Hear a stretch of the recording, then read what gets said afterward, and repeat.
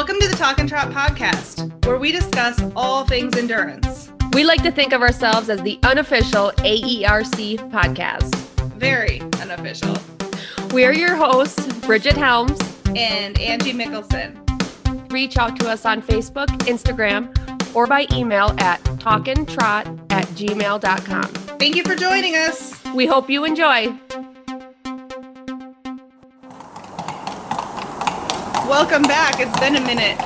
Yes, it has. We've been on a little bit of a vacation from podcasting, but we're back. Right? It's called Ride Vacation. Summertime. That's right. Summertime. We were so busy. We're kind of like school kids. We are. We only do podcasts during the school year. I know. It seems like that's what works best for me because now both of the kids are in school and my house is quiet. We don't have to have them roaming around in the back screaming. Right. Mm-hmm. Screaming. Yes. How has your summer been? It turned out to be really good. I ended up with 250 miles on major. So that was like my bare minimum kind of goal for this year to hope that I could get to 250 miles. So we did. Good. So I was happy about that. And he's happy and sound. And yeah. So how about your summer? Oh gosh, it's been this and that. I've had a up and down as far as horses go. I've had a good summer though. Like I've really done a lot of stuff. I bet I've spent like 3 weekends in my house. I've been gone every weekend. So lots of fun, but we did the Medicine Lodge ride, that 50 together, and we talked about that. And so that was Bear's first 50. And then Fort Howes, he had that soreness in his armpit, which I think I've determined was not like a girth gall because he wasn't galled, but like a few weeks after I got him home, it started to like chafe. Oh, really? Like almost like it was maybe like pressure and heat or something to where it got up in that armpit because he has got a super short back and huge shoulders, because he's got a medical condition, big fat. And things in his armpits, like everything's real tight in there and the girthing kind of goes forward. And so I think it was just too far up in his armpits and made him sore. And so let's see that. I don't know what I was going to say about that, but anyways, he got sore there. And so I changed to the Podium. Okay. And it has a V girthing. So I pulled it way back out of his armpits and he seemed much better with that. Awesome. So yeah. And then we went to Top of the World in Idaho and he did the 55 there and he was just like a rock star all day. All the things, like everything you could ask. He ate, he drank, he did everything really great. We finished, me and Hannah finished first and second, but I mean, there was only like 6 of us and it was slow. I think we took like almost 10 hours to do the ride. So it wasn't by any means because we were racing. We just happened to end up where we ended up. So that was cool. So I was super excited after that, felt like everything was going to start going well. And then we went to Fort Meade and he got sick. Remember? Yes, we were all riding together and about 30 miles, we stopped at that grass by the creek and it was right before camp and no one really wanted to eat because everyone knew camp was across the road, but he didn't even take a bite, which usually he'll kind of grab something. And I thought, well, he's just, busybody because he's always And so when we got into camp, we went down to the pulse taker and he was just kind of didn't want to eat there. And I was like, oh God, here we go. Cause I just knew, I knew right away. I was like, we're done. And so, yeah. And Fort Meade is right in the middle of Sturgis, South Dakota. And there's the really good vet clinics there, 2 of them actually that are really good. Right. And if you're going to have a horse get sick at a ride, that is the town to do it. I know, less than a mile. Like I was like, I am not going to sit here and camp and wonder what's wrong with my horse. I want to know what's wrong with him. What is going on, and especially because he's got, a little bit of insulin resistance. So they call it borderline, but whatever. So I wanted to know if like it was a sugar thing. Mostly I was like, is his like glucose through the roof? And I don't know if that's something that you can even tell at that point, but I was just curious. Like, I don't want to just keep guessing and not know what's going on. So I took him in, all his electrolytes were spot on. Everything was great. There was nothing that like stuck out except he had a high white count. So he had an infection of some sort. So I don't know if that's why he colicked or whatever you want to call it, got colic-y. I don't know that he colicked, but because he wasn't trying to roll or anything, right? He just didn't. Later, after I got back to my trailer, he was really paw, like he would paw and paw and paw, and he did lay down once at the vet clinic he would paw in a circle, and then he laid down, but he just laid there and then he'd just get back up. And he did that once in like the 2 hours that we watched him. So I think he was just beside himself. There was just some discomfort and he was like, I don't know what to do. I'm just going to throw myself on the ground. Poor bear. Oh God, poor bear. Poor Angie. I know. Such a that too. pain in the ass, that horse. Anyways. So, yeah, we determined that he had an infection, and I don't know if that just depleted him to the point where it made him tired, which made him call it, if it was just like a perfect storm or if it was completely unrelated. You could ask 10 people, I would suspect, and get at least 5 different answers. I mean, sure. I've had 2 vets tell me that it could be related and one tell me that it's not, and another tell me that the markers weren't even, you can't even trust that at that point. So, I mean, it's all over the place. Sure. So I'm like up in the air about it and not 100% sure either way. So anyways, I haven't done a ride since then. Was going to go, thought about doing this, thought about doing that, but so yeah, we're 50-50. 4 rides, 2 finishes. Woohoo! Doing real good. And I'm like 5 miles from 5,000 miles. That's right. Mm-hmm. So I'm really irritated about it. So we keep thinking we're going to go to this ride or that ride, and something comes up and we haven't made it anywhere. So I don't even know if I dare say there's 1 ride left and we may go to it, but I'm definitely not saying that. Right, don't jinx it. Don't even say it. I'm not even gonna say it out loud. So it is what it is. There's 1 ride left and who knows what's happening. That's what I'm going to say. So you have Bear, and then you've been riding your young horse. Yes. Yes. He's doing good. Like, I'm so glad that I went back to the ground with him, did those clinics. He's doing really good. The only thing about him is he doesn't have very good feet. He's got really thin soles, very sensitive feet. I'm actually getting him x-rayed tomorrow. Oh, yeah. Cause I just want to know what's going on. It's like a theme for me. I want to know. I want to know these things. I'm not a very good guesser. I want to know. So, that's coming out tomorrow, and she's going to do x-rays of his feet. And then I have a farrier appointment next week, and I'm going to determine whether, maybe I need to try something more solid like shoes or pads, or if the Renegades, maybe some different packing. I don't know. I'm going to let him try to decide. Running him in strap-ons, Renegades right now? Yeah. Yeah. He's in boots. I did 25 miles on the Matahe, which is resurfaced with this little tiny bitty gravelly stuff. Oh, really? So I did 25 miles with him in boots on front and nothing on the rears, but hoof armor. And he did okay, but his feet were sore the next day. Oh, okay. So he definitely needs more protection than that. But he does pretty good with all 4 boots. But if you get him real close to a trim and then you go ride him with 4 boots, even, he gets sore. Oh, okay. So I don't know. He's kind of got those flat, pancakey.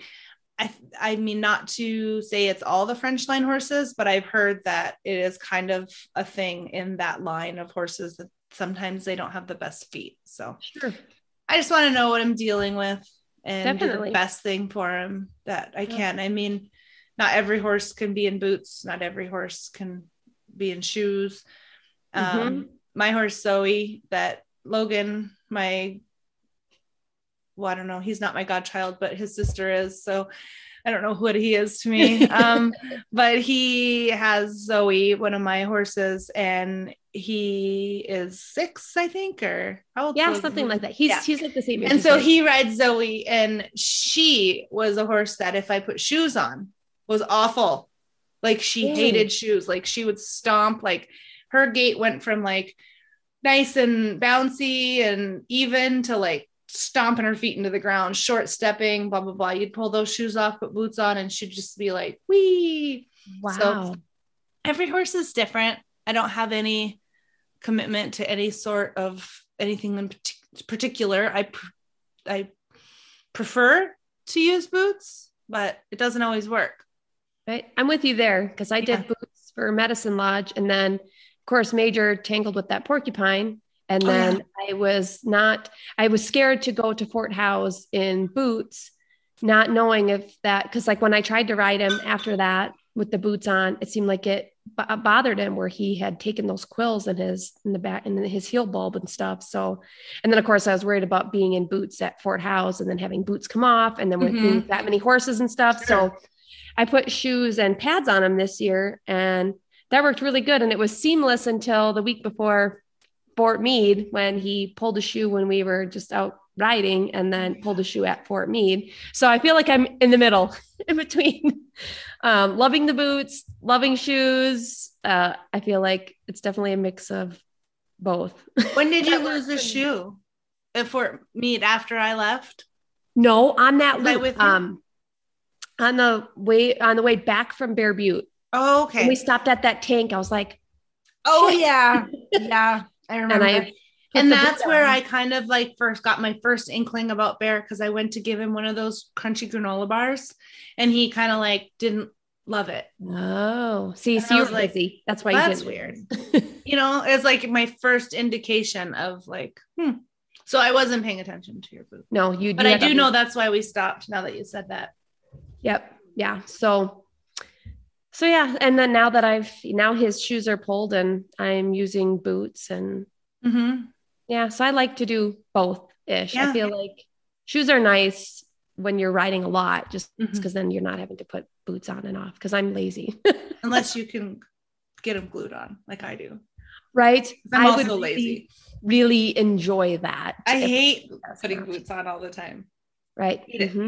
And I don't like losing them. I mean, especially like out on the Mater where it's that clay mud, and then you get that bentonite all over your hands. And I don't know. I just don't like it. It sucks boots off. Like, I mean, it's like putting oil in your boots. It's terrible. And then you can't get it out and then they just keep falling off.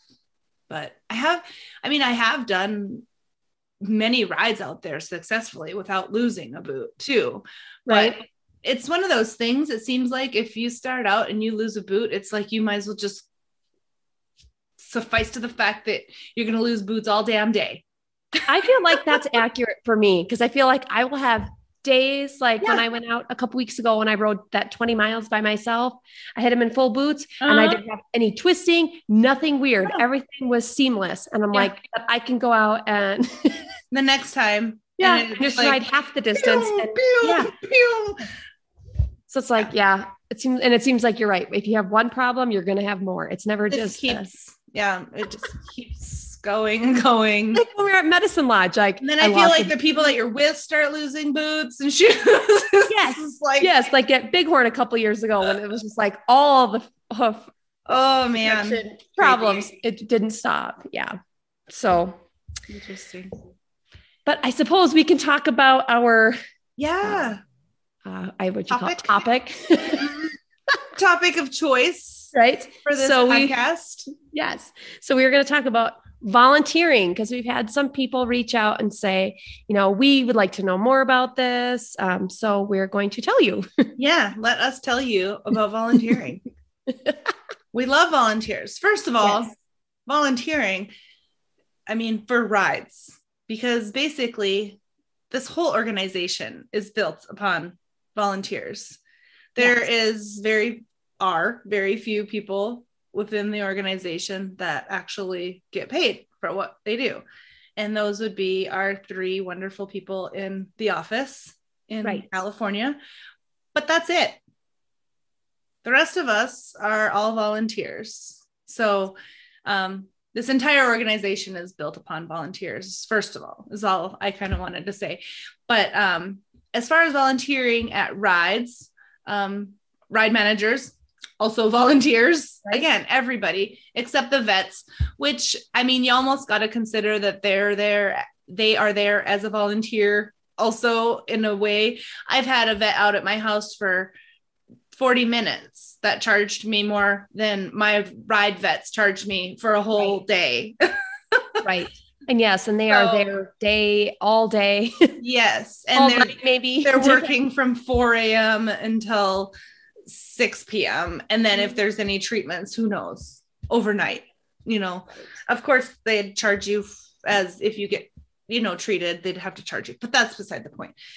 Just saying, they're very close to being a volunteer. Right. Yeah. They are charging the bare minimum. Yeah. They're not charging what they are worth. That's for sure. No, they're not charging you their normal hourly rate, or none of us could put on rides. So they're basically volunteers. Yes, totally agree.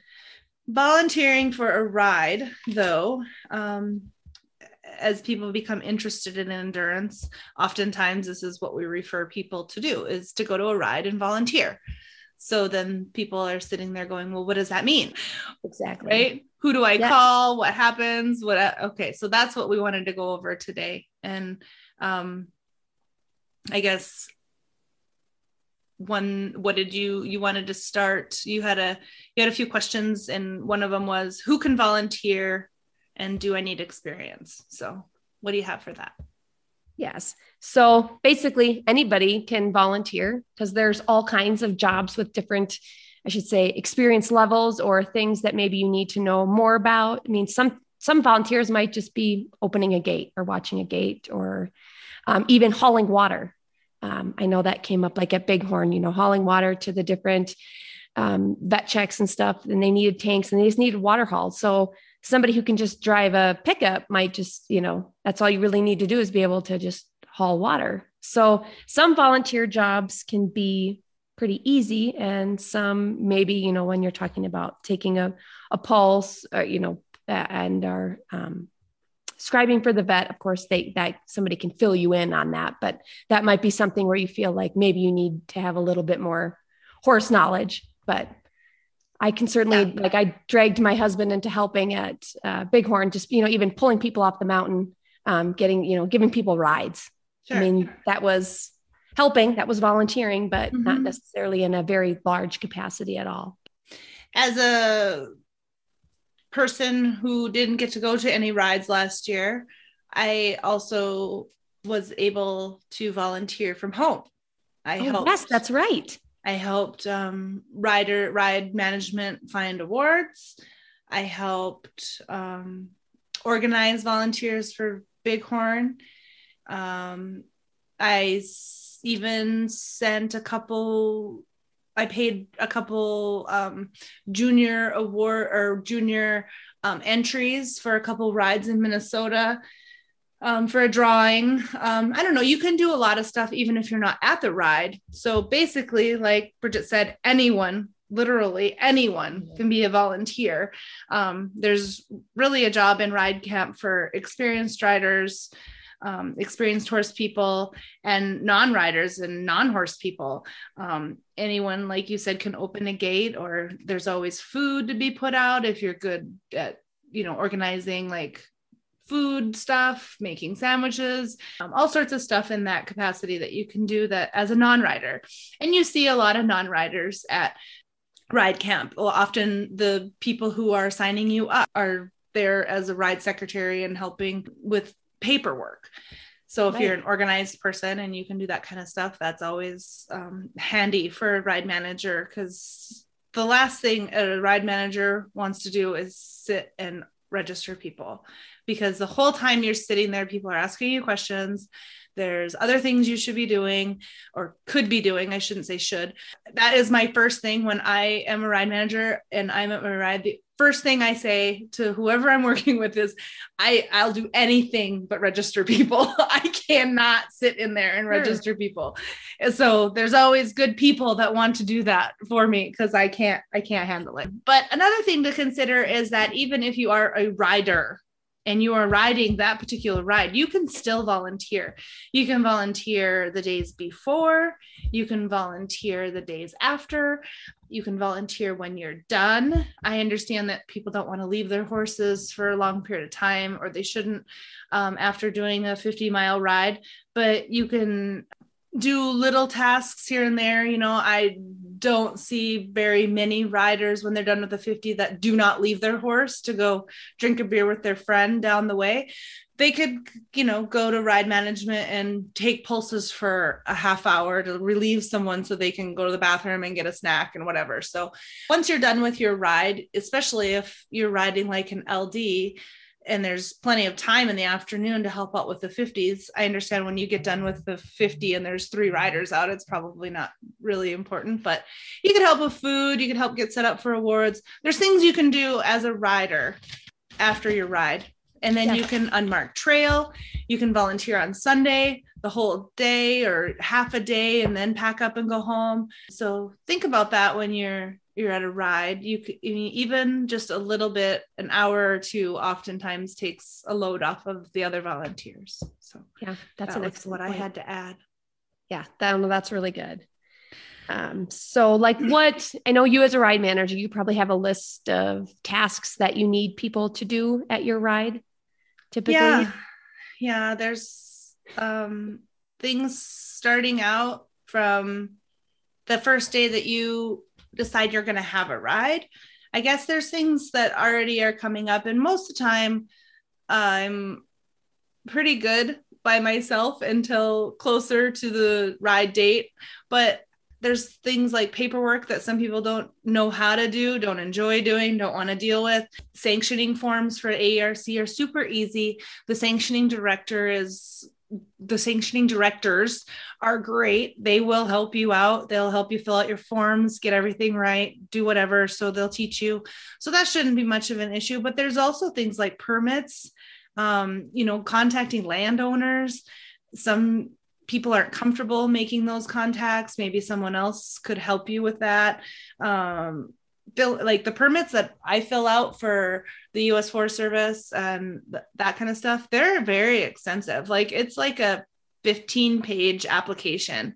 And once you get it filled out, it's easy peasy because it's pretty much the same every year. But sure. I mean, they want to know if you have a safety plan and an emergency plan and, how many participants. And it's different because we're kind of a different type of an event than their typical running events. Where are you going to park people? Well, we're on private land, so you don't have to deal with our parking. What are you going to do with your garbage? I mean, things like that don't really pertain, but sometimes you have to work through that kind of stuff with the rangers because they don't quite understand what you're trying to do. And so the first time you do these permits, it could be a little more difficult. So having some help with that, if you as a individual have those experiences or have dealt with the Forest Service, maybe you could reach out to the ride managers and be like, hey, if you need any help, let me know, because I've done this a million times. Sure.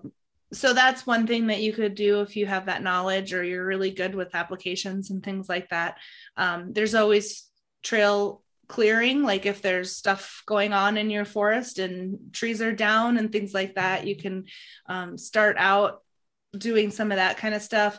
And sometimes finding trail the ride managers are like, hey, that park is really cool, I really like it, but I don't know the trails well enough to know if there's enough miles, or is there some, so if you're local to that area and you know these places because you've ridden there a ton, maybe you could offer to help go over the maps with the ride manager and be like, oh, this trail is really good, well, this one's not, it has a huge drop off, blah blah blah, and try to help management figure out how to make 50 miles of trail, or suggestions to not repeat a bunch of the same trail.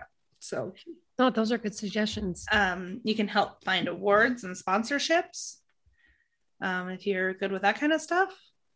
I guess closer to the ride is when things get a little more intense for the ride managers. Things that can be done within like the month prior to a ride. Someone could volunteer to organize volunteers. So now we need volunteers for volunteers.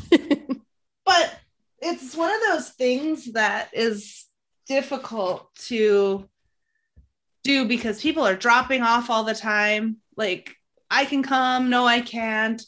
I mean, if you have 10 volunteers, you can expect about 6 of them to show up. Sure. Yeah. So if you need 4 scribes, you should probably find 6 because. Right. Because something always comes up at the last minute for one of your people, at least. Yeah. And as a volunteer, something to think about is that, and I've fallen victim to this, and I have probably done this to ride managers before. So I've been on both ends of it, but sometimes I don't think that we as volunteers consider how important what we were going to do for that ride manager was to them. Like, I feel like sometimes when people bail out on being a volunteer, they're like, nah, no big deal, they'll be fine. They don't really consider the impact that it actually does have. So just know that even if it doesn't seem like what you were doing is a lot, it's a lot. Every little thing is a big thing for a ride manager. If you are committed to doing something and you bail out at the last minute, it makes a significant impact on that ride manager, because it's hard to find a whole entire another body to do that. Right. And especially if it's something that is, if you were specifically good at that, like you have to find somebody who can take pulses or is comfortable doing that. It's not like somebody just to fill a water tank in camp, or even if it is filling water tanks, if you were the only person who knows how the roads to get to that water tank, and now I got to find somebody else who knows how to get to that tank without them getting lost, or and can drive a truck with a tank and run the tank. There's just a lot of times I think people like blow it off like it's not important. And I think that that's a mistake, because it is. It's more important than you think. So it's something to consider as a volunteer, is if you commit to doing it, you really should be 99% sure that you can actually follow through. Don't just willy-nilly be like, yeah, sure, I'll help you, and then never show up. Right. Yeah. No, yeah, that's a really good point. Even something like just simple can turn into something not simple when you need somebody to know where to go, and you can't take off your time to do that. It might be the straw that broke the camel's back. You never know. For sure. Because rides are stressful enough for the ride manager. So, which I'm going to find out next year. I'm more tired. Yeah, right. I'm more tired after my ride than I think I could ride back to back hundreds and be less tired. I don't know what it is, but every year I get done with it and I'm just like, I could sleep for 3 days. Like, no joke. You've been up for, on ride days, you're up before, an hour before the first ride leaves at least. Yeah. Well, and it takes me an hour just to get across the river. Well, it takes 40 minutes to get across the river, and I'm psychotic and I have to be there for the start. I don't know why I need to be across the river. What if somebody doesn't make it across the river? It's 3 inches deep. I don't know, but it's my own fault, most of it, but. Right. So like, you typically mark trail the week before the ride or just a few days before the ride? We usually mark a few days, like Okay. go out, like, well, I mean, the week of.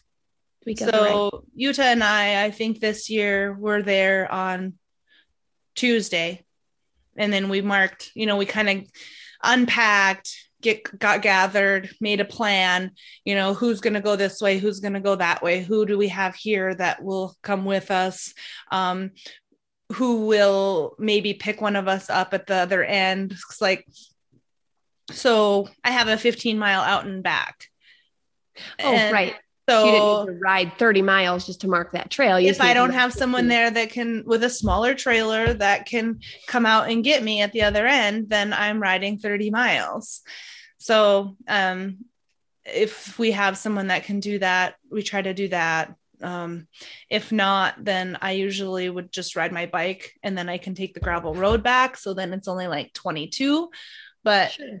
I mean, going out and Well, riding so even 22 marking miles. trail, it can be marking trail can be somebody who rides a bike. Well, depending on Yes. what trail you're on, but it Yes. doesn't always have to just be a rider. No, and four-wheeler. I mean, a lot of places can Yes. mark trails with four-wheelers. A lot of people can, do that. So anybody who has any type of ATV that's allowed, bikes if they're allowed, those type of people are very helpful for that.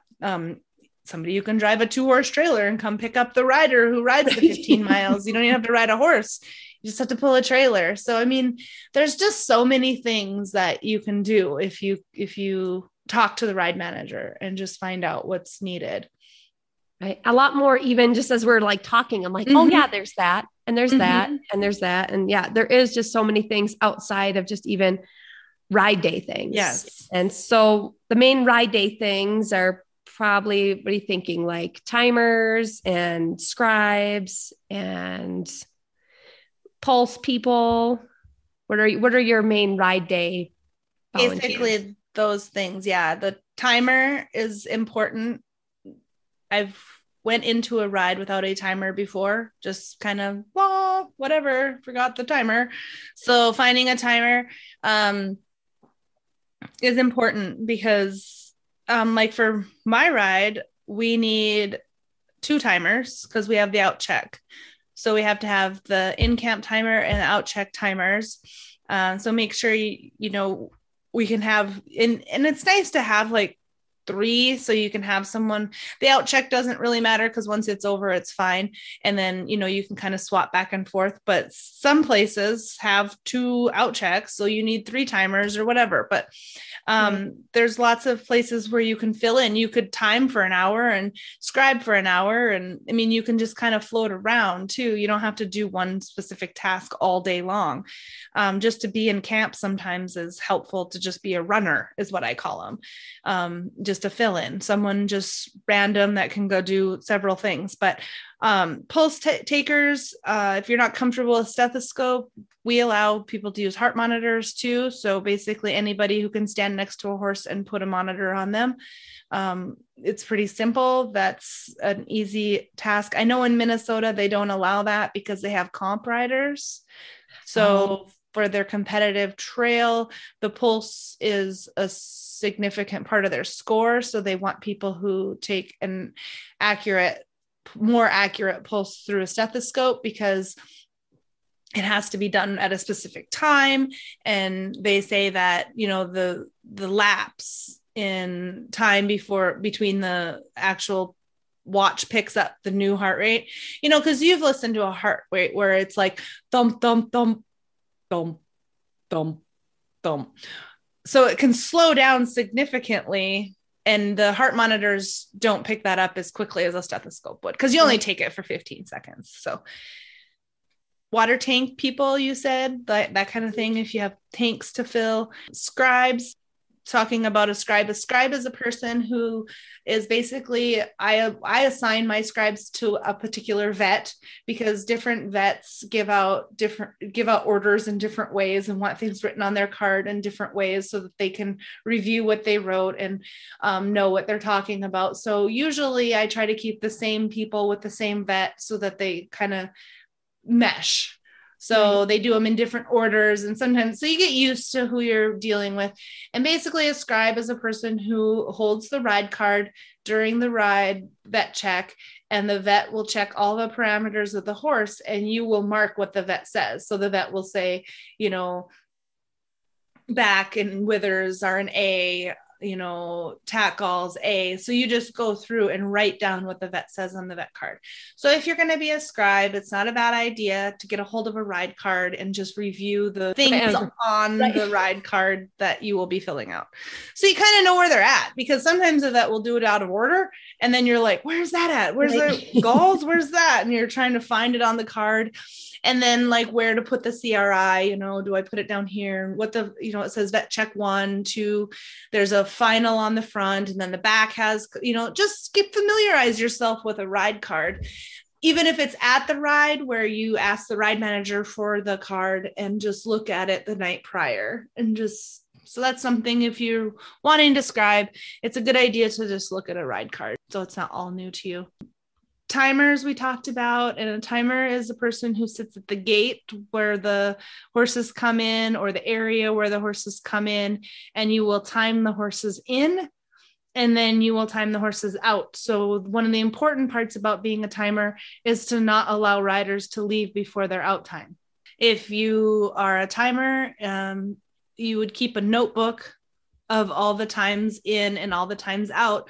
So when the rider leaves, if we're missing a rider, we can go to your notebook and look and see rider number 56 left at, you know, 2:30, and it's now 8 at night. Where is this rider? Right. This rider never came back in, you know. Are we missing anyone? Is anyone still out on trail? Has someone been out there too long? Is someone not going out? Is another thing. It's important to know if someone decided to go back to their trailer and then just decided not to go out. Why did they not decide to go out? Are they sick? Do they need help? The horse sick? Does the horse need help? If it's the horse, they still need to vet that horse out and pull. And a lot of times, or sometimes, I shouldn't say a lot, inexperienced riders will just go back to their trailer and then be like, oh, my horse looks tired. I think I'll just leave him. We don't need to go out. I'll throw some hay and go sit in the shade with him or something. I don't know, but they don't let management or the timer know. So that's something that we watch for also as a timer. That's kind of your responsibility to keep track of that. We talked about scribes, talked about timers, pulse takers, talked about that. We kind of touched on food, I guess. You definitely have somebody that sets out food or food and gets things ready. So, I mean, of course, now we're kind of getting back into where everybody can have dinners and have a meal at the ride. So if you like to do that sort of thing, there's room for somebody to help with that too. Yes. I don't like doing food either. And so, we kind of touched on all the parts, I think. And I guess we could talk about, I mean, marking trail along goes with that is unmarking trail. Mm-hmm. So after the ride and after everything's done, that's something that can be done, and picking everything up, going and retrieving water tanks. And for me, marking trail, I don't typically send someone out to mark trail. You can come with me and help. It's a lot of on and off, on and off, on and off. So if you have, especially for us, because we don't have really a lot of trees. So if we're going to mark, it has to be on the ground usually. So last year I just gave up. I was like, I'm just riding my bike. I'd be better off hiking. Like I was on and off my horse like 800 times. It was stupid. And so I just started riding my bike, because I'm like, I can at least set my bike down and not try to hold him and tie something. I mean, so having someone to help, like when we unmarked trail, Amber came with me, and so I only had to get off half the time. So it is nice to have someone with you. So don't take me wrong on this, but I don't allow people that don't, one, know the trail. Two, I'm very particular about how the trail's marked. If it's not marked well enough, I want it to be my fault. Or our ride management's fault. I don't want that to lie on someone else's shoulders. So I don't usually, if at all possible, just send some random person out to mark trails. So don't be offended if that, that's not an indication of anything other than just everyone marks trail different. So if you mark it differently than I mark it, when I go out to ride the first loop and the first loop is marked like this, and then I go out to ride the second loop and it's marked completely different, I feel as a rider that I'm like, am I doing this right? Is there something going on? So I like the trail to be marked uniformly. That's a really good point. And that makes a whole lot of sense. So you'd much rather have help on marking trail. Yeah. And help marking trail is fine, but it's more if we say, if the ride management says, well, you can go out with so-and-so, it's not because they don't think you can do it alone. It's just because it's a difficult task to do, one, by yourself, and two, it should be marked uniformly. Right. Yep. Nope. That totally makes sense. And I don't know that I would have thought about that either as being like, oh, you just mark the trail. But yes, you're right. It should all be marked similarly, because yes, as a rider, when you think about that and you're like, oh yeah, if one loop is marked this way and then you get onto the next loop and you're like, whoa, these markings are, all over one person marks it every like 10 feet and the next person marks it every 6 miles. I mean, if I go out on the first loop and it's marked like a lot of markings, and then I go out on the second loop and I'm like way between ribbons, I might think, gosh, the last loop was marked every corner. And now this loop, I haven't seen a ribbon forever. Am I lost? Yes. So it is, I mean, and it's one way isn't any better than the next. It's just that people mark things differently. Their minds work in a different way. So for sure. And yeah, like I said, I hadn't really thought about the differences in that. And even like, yes, when we think about it as a rider, exactly what you said, when there's a lot of ribbons on one loop and then the next one, you're not seeing any, I think I'm lost for sure. Right. So yes. So unmarking trail would be easy to send somebody out then. Oh, yeah. If you've ridden it before, then they kind of know too. Right. So yeah, if you're hanging out a few days after a ride. Yes. Like go out and pull that stuff down. Yes. Yeah. The last thing on Monday morning that I want to do is get on my horse and go on mark trail. Ride it again. Oh my God. I want to go to bed. I'm sure that you do. So the next question that you had come up with was, what can a volunteer expect in camp? Is that where you're at? Yeah. Or, when you get to the ride, I guess we kind of already talked about it. Like, you find your ride manager, of course, that's the person who you're going to contact. And then follow their direction if they have somebody who's in charge of the volunteers. So I feel like we've kind of touched on that. I guess maybe I also meant, I know you probably typically supply your volunteers with food and drinks and you try to take care of your volunteers. Is that something that's typical? Should they kind of expect that, or should they? I wrote to the answer to your question. What can you expect a volunteer expect in camp? I wrote chaos. No, that's a good answer. So, I mean, I could probably be all over the board. I did actually write that, and I mean it in a way, because you do, when you get to camp, and depending on when you get there, if you get there right in the thick of things, it could be very chaotic, and ride managers could be kind of all over the place. So I just wanted people, if you're new to the sport and you haven't been in ride camp, to be aware that when you get there, depending on how things are, if you're right in the middle of shit show number one, it might be a big old mess. And just don't get like, all worried that you're in the way, or, whatever. Sometimes it can, as a ride manager, it can get a little crazy. So if it's your first time, try not to be intimidated by that. And I did write down also to bring if it's your first time and if you're not camping, I mean, if you're camping, you're kind of going to bring all of your things. But if you're just coming in for the day, it's a good idea to bring your layers, you know, all the clothes, because you never know what's going to happen, a raincoat, that kind of thing. If you're in an environment where it can rain, you know, just be prepared with some snacks and some water and whatever. Like you said, I'm pretty good at having plenty of food. We always have way more food than we need. We're sending food home at the end of rides with people. So please don't feel like you can't have, you know, I feel like sometimes volunteers are like, oh no, that's for the riders or that's for the vets. It's like, no, this is for you. Like, I want all the volunteers to be fed appropriately. So feel, you know, open to take whatever you need. Water. I mean, we bring so much water. I would say 90% of ride managers are going to be the same as me. You know, we want to keep everyone fed and hydrated. You know, like I said, make sure you're bringing appropriate clothing. If you're staying overnight, I think you probably already have all that stuff in your camp. But yeah, that's kind of all that I had for that.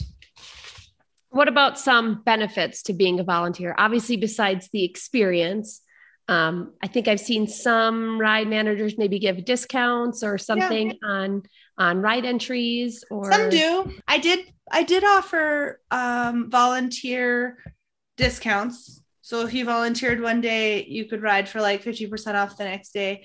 But I did run into the problem with, you know, people showing up and I never saw them all day, but then they wanted a discount. And that got kind of frustrating for me. Sure. To determine like what is the exact criteria that it takes for, and probably for them too, because what if they showed up to scribe and someone else was like, oh, I'm scribing, you know? Right. And then, so they were kind of just roaming around all day, not knowing what to do. And I don't think that that's anybody's fault. It just so happened.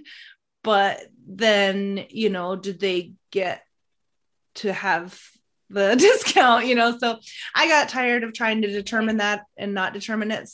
I kind of gave up on it. But a benefit other than that, if that's offered, that's great. If not, I think Green Beans gives points. They do. Yes. So that's a very good thing for if you are in the Green Beans program. I think that you can get quite a few points for volunteering. Yes. Yeah, I feel like it is quite a few. I mean, yeah. So yeah, I forgot about that one. It's a great learning experience, both for wanting to be a rider and wanting to be a ride manager. If you are already a rider and you don't volunteer very often, maybe it's time to, you know, take a day or whatever and just stay in ride camp and, you know, help the ride manager out and see what it's all about if you're interested in becoming a ride manager. Right. How do you become a volunteer? Oh, and when I wrote that, I was kind of thinking like, sometimes I feel like new riders come into the sport. I'm trying to think of like, if I was new to a sport or some sort of an event and I was like, God, I would like to volunteer for that. Who do I contact? How do I contact them? So usually you would just contact the ride manager and then they would probably give you their email or put you on an email list that will update you closer to the ride as to what's going on, give you a call closer to the ride to let you know, but just kind of keep in touch with ride management closer to the ride date as far as volunteering goes. But I guess I kind of feel like sometimes people don't know where to even start. Do I just show up? You know, I feel like it's best to definitely contact management prior to showing up, just because then they can find an appropriate job for you. And like I said, it's chaos in camp sometimes. And if you just show up, it's harder for a manager to get to know you and what your skills are and put you in a position that is beneficial to you. I mean, I don't want to put someone that, you know, doesn't know anything about endurance out filling a water tank, because that's not going to be very beneficial for them. They want to learn stuff about endurance. They don't want to learn, they don't want to stand out at a water tank all day or drive around all day. They want to be in camp. So right. I think as a volunteer, make sure that you get in contact with management and like, let them know what you are looking for. Are you not a horse person and you just live in the community and you want to do some community service and help out because you thought that looked like a cool group and you wanted to meet some people? Then, filling a water tank might be your jam, but I don't want to, have you taking pulses if you've never been around a horse, kind of a thing. So it's kind of nice for a manager to have a little bit of time with a volunteer to know what they're looking for. I know when I, of course, kind of got started in endurance and went to that intro, when I did my first intro ride, I didn't really realize that needing volunteers was a thing, or I maybe would have volunteered at that ride. I just didn't even realize that it was such a need for it at rides, and that there was so many jobs that you can do to help you learn about the sport. Had I known that really when I was kind of just checking it out, I probably would have. Yeah. And that's another thing as an intro rider, it's, you have your ride, and then, there's plenty of time typically in the afternoon. You could do both. Right. So that's one thing. Then you could ask questions. I mean, the biggest benefit of volunteering as a new rider is just you get to learn so much. And you can pick the vet's brain if you're scribing. You can, see how fast horses pulse down, what people do to pulse their horses down if you're pulse taking. Even if you're timing, you can watch all these things happen. So being in camp is a significant benefit to the future of riding endurance. Oh, definitely. Then you know where to go and what happens in what order. And right. That really even if you've ridden quite a few LDs or quite a few, even a couple 50s, and you want to see what horses look like at 80 miles, like volunteer for the 100, so you're out scribing at midnight and you see these horses that have been out on trail for, 15 hours. What do they look like when they come in? Are they, what are some of the problems they have? What are the riders doing to help keep them going?